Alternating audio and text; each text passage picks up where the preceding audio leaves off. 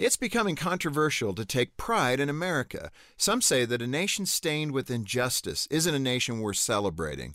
I would agree with that if our country didn't also correct many of those mistakes, and we do.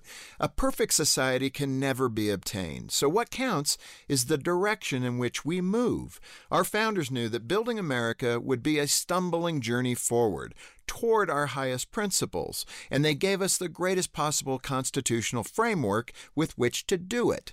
Every generation since has been working to advance the American principles of truth, justice, and freedom for all. Look at what our country has done to right its wrongs. We abolished slavery. We even fought a war to get it done. American liberty has granted women and minorities the full and equal rights of any other citizen. That's unprecedented in human history. American ideals protect the weak and the marginalized.